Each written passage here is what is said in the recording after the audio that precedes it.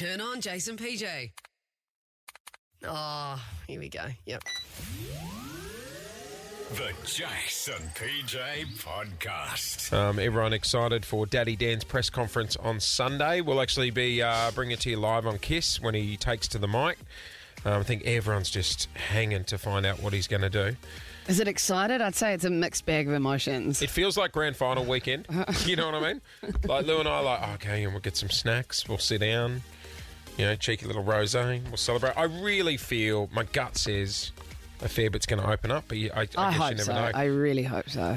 When it comes to borders, though, the Kiwis are making their way to Australia without quarantining, which means no hotel sex with security guards for you.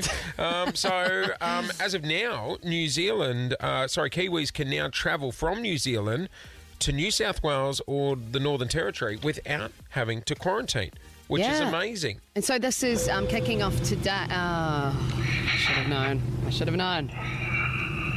Hello, ladies and gentlemen. Welcome aboard Qantas 249. Heading from Auckland to Australia.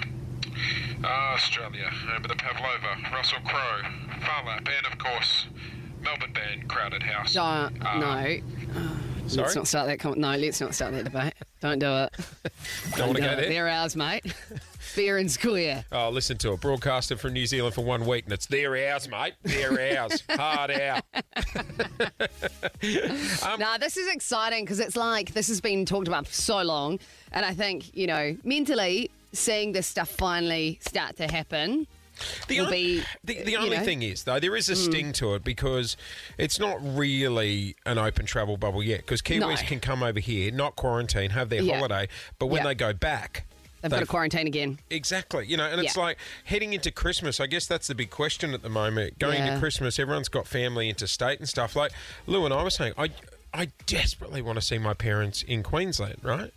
But like everyone gets, a couple of weeks off at Christmas. If you've got a quarantine in Queensland, it makes no sense. There goes your holiday.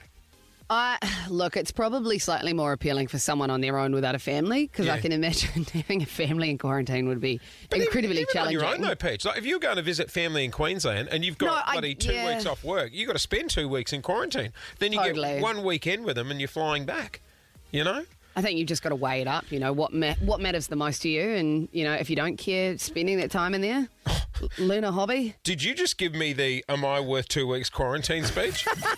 No. That's what my dad did. He was like, well, if you don't think I'm bloody worth 2 weeks. And I'm like, Dad, 2 weeks is a long time. Emotional manipulation at its finest. It's Jason PJ.